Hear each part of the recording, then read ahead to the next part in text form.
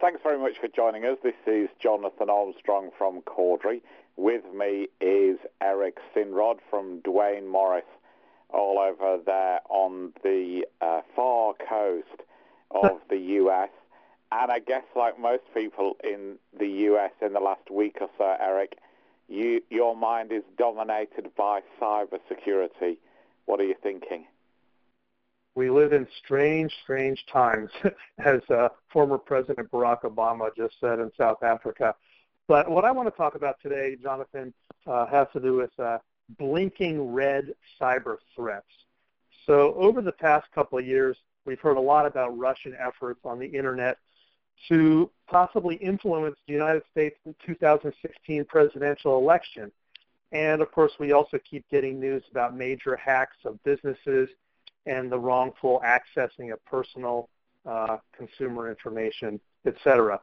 And now, Jonathan, if that were not enough, Dan Coats, our National Intelligence Director, has stated that cyber threats to U.S. national security are, quote, blinking red, close quote, as warning lights. Indeed, Director Coats has revealed that online efforts to undercut the fabric of the United States are happening on a daily basis. And this was all taking place right in the midst of when our President Trump was meeting with Vladimir Putin of Russia in Helsinki. And right in that time period, Coats stated that Russia has been the most assertive outside force trying to disrupt the United States, but that China, which is now subject to greater U.S. tariffs, Iran, as to which we've now walked away from a nuclear agreement, and North Korea, which was supposedly mollified on the nuclear front, but facts now seem to indicate otherwise, are also at work seeking to undermine the United States on the Internet, as well as criminal organizations and other hackers. Important to know is that cyber threats referred to by Director Coats are not just those relating to our elections, even though that is a huge issue, and especially with respect to the fact that we have midterm congressional elections coming up. But targets also encompass various aspects of federal government, various aspects of the federal government, including the military, state and local governments, U.S. businesses, including financial institutions, and businesses supporting critical infrastructure, and also academic institutions. Director Coats has said that Russian government operatives have been detected by the Department of Homeland Security, the FBI, and international allies as part of Russian efforts to target the nuclear, aviation, water, and energy, and other important manufacturing sectors. Be afraid, be very afraid. Director Coats likens the immediacy of these current cyber threats, Jonathan, to the blinking red warning intelligence channels of a likely terrorist attack prior to 9/11. That causes some concern.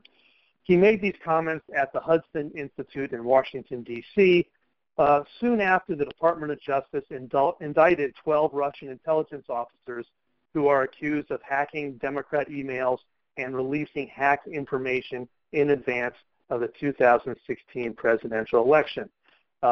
Despite Russia's denial of any attempt to disrupt the U.S. presidential election, Coats said that there are still ongoing Russian efforts to, quote, manipulate social media and to spread propaganda focused on hot-button issues that are intended to exacerbate socio-political divisions, close quote.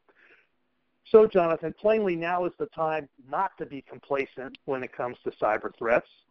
Maximum and best defensive efforts, in my view, should be undertaken to prevent the types of harms that could ensue from intended cyber threats as outlined by Director Coats.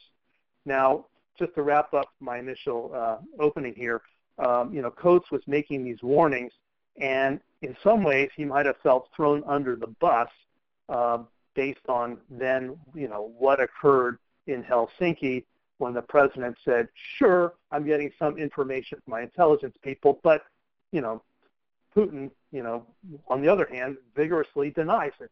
And Trump said, why would it be Russia? And then later had to walk that back as he came into a firestorm of criticism when he returned to the United States. So, Mr. Armstrong, what say you? Well, 1,000 things to unpack there.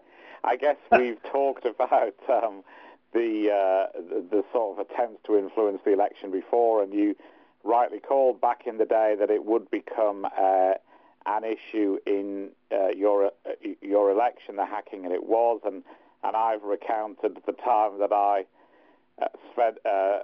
shared the stage with Guccifer 2.0, or at least his proxy, when the Podesta emails were disclosed. So, in the interest of time, maybe we'll allow people to listen again to those earlier podcasts and focus really on the business aspects. I was at a behind closed doors briefing recently from people involved in this space, where they were very frank about the threats from those nation-state actors that you discuss, and also the fact that, of course, sometimes individuals move between groups.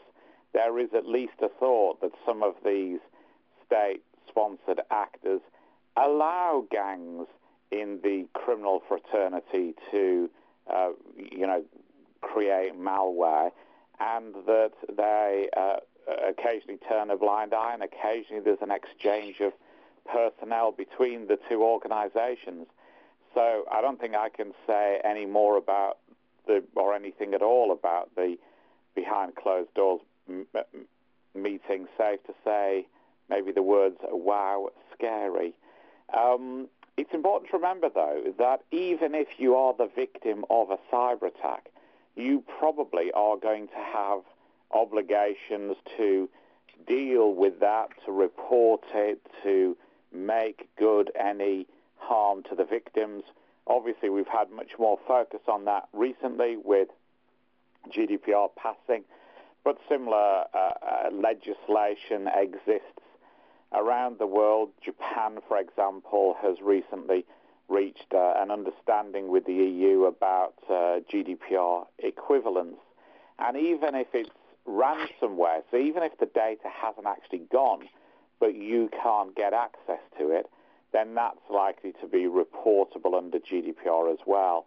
And oftentimes that requires a really careful balancing act, because you don't want to upset the security services of your home nation by disclosing exact details of the attack, and equally you don't want to take a risk with the data protection authorities. Remember, of course, that as you said, Eric, a lot of the targets of these attacks are providers of critical national infrastructure, and they in Europe can also be subject to other rules known as the NIS rules, which might mean that they have to make a report in 24 hours, not 72. So if you're on the wrong end, well, first of all, of course, heed the words of those people who are trying to tell you that these attacks are on the increase. I know that they are, and I know that they're getting more scary, so I endorse the speech there in the US. Secondly, I think for businesses, they have to act on that intelligence and make sure that they're doing the very best they can to protect themselves. Some of these attacks are what's called zero-day attacks, so they're things that aren't really known about, but many of them aren't. Many of them exploit vulnerabilities that have been known for days, weeks, months, and in some cases years.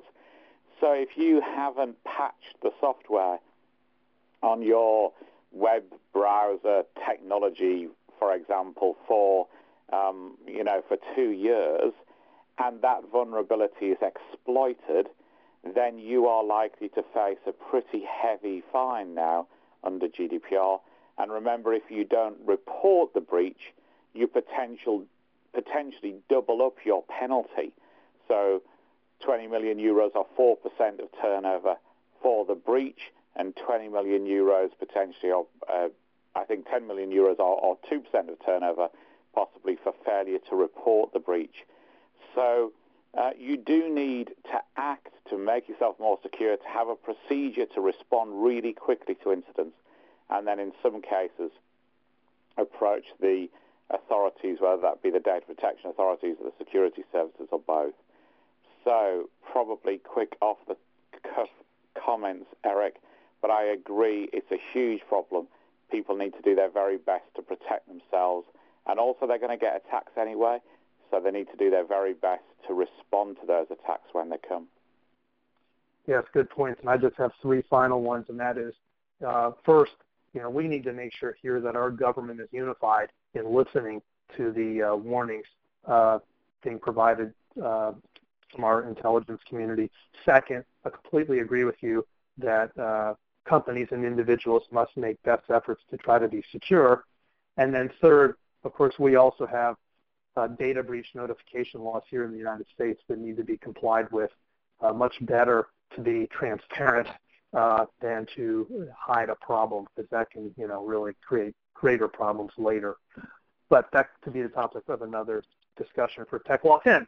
So this rounds it out. I'm Eric Sinrod at Duane Morris. My email address is ejsinrod@duanemorris.com. Of course, you can find us on the usual social media outlets. Jonathan, back to you. Thanks very much, Eric. Of course, the words unified government to somebody from the UK are like showing garlic to a vampire at the moment.